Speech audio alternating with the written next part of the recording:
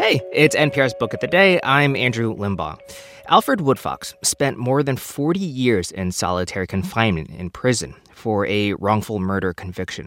That's 40 years of spending 23 hours a day in a cell where, if he spoke up about his conditions, he'd be beaten up or tortured. After he was released, he wrote this memoir called Solitary, detailing his decades of claustrophobia, panic attacks, and just the amount of sweat he'd shed pacing inside the cell. Woodfox died in early August after complications from COVID, so we wanted to play for you this interview he did with NPR's Scott Simon about his book back in 2019. It's a tough listen, but there are some glimmers of hope in it, too. Albert Woodfox joins us now from the studios of WWNO in New Orleans, and I want to ask him to read a paragraph from the new book that he's written with Leslie George. It's called Solitary. Mr. Woodfox. I pace the cell to think. I pace to relieve tension. I lightly box the walls. My knuckles have calluses on them from boxing the wall. I do push-ups on my fists. I don't have deep thoughts. I'm practical. I get through the day the way I have done 1,000 times. Will this be the day I break? I push that thought away. Mind over matter, I keep moving so later I can sleep sometime. Albert Woodfox served more than 40 years in solitary confinement in Louisiana's Angola prison for a crime he says he didn't commit, the murder of corrections officer Brent Miller. Mr. Woodfox was already serving time at Angola for armed robbery and believes he and another inmate were set up because of their prison activism as members of the Black Panther Party. His conviction for Brent Miller's murder was overturned twice. Each time the state indicted him again. He was finally set free in 2016 after a plea deal to lesser charges. Albert Woodfox says the self-discipline instilled in him by his mother helped him through those decades alone in his cell. I spent a lot of time reading, writing, self-education. I used the time to teach myself both criminal and civil law. And we lived on what we call an organized tier along the principles of the Black Panther Party, developing unity among the guys on the tier. We taught guys how to read and write, which, I think was my greatest achievement. Mr. Woodfox, how often were you gassed? Oh, my goodness. Well, gas was a standard form of weapons that the security people use. So anytime you challenge inhumane treatment or you challenge unconstitutional conduct, they would gas you, and depending on the severity of the confrontation, they would open up your cell and they would come in and beat you down and then, shackle you and bring you to the dungeon. And you probably would stay there a minimum of 10 days. The fact that I was involved in organizing a lot of protests against, along with Herman and Robert. Friends of yours, fellow inmates who were in at the same time?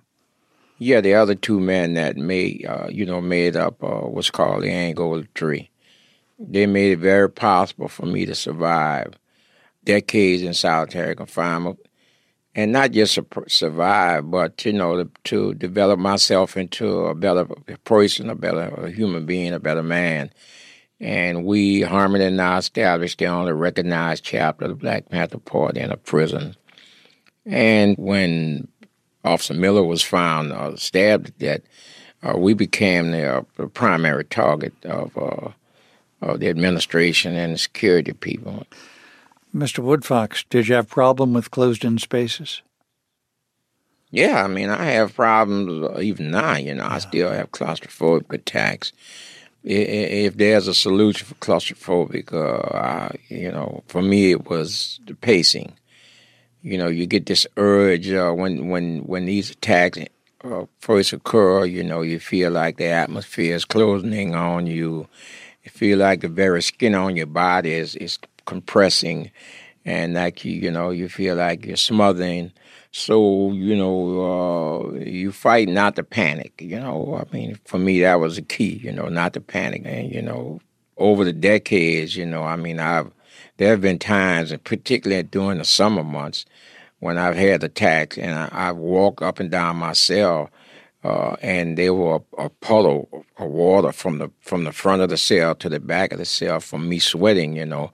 And you just pace, and there have been times when, the attacks last, 4 or 5 minutes, and there have been times when they last for hours and hours,